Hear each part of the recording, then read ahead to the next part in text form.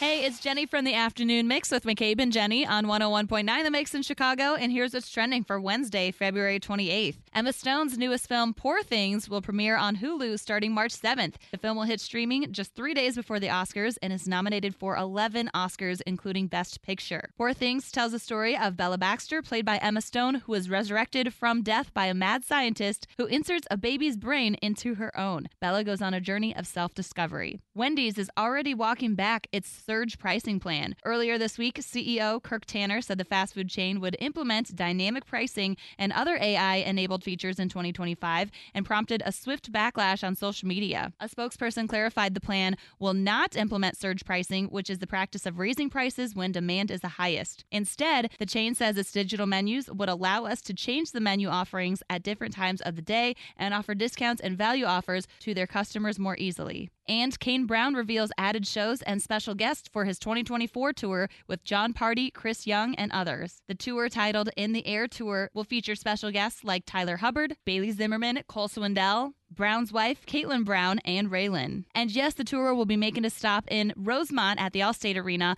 on Friday, April 12th. I'm Jenny from 101.9 The Mix in Chicago, and that's what's trending.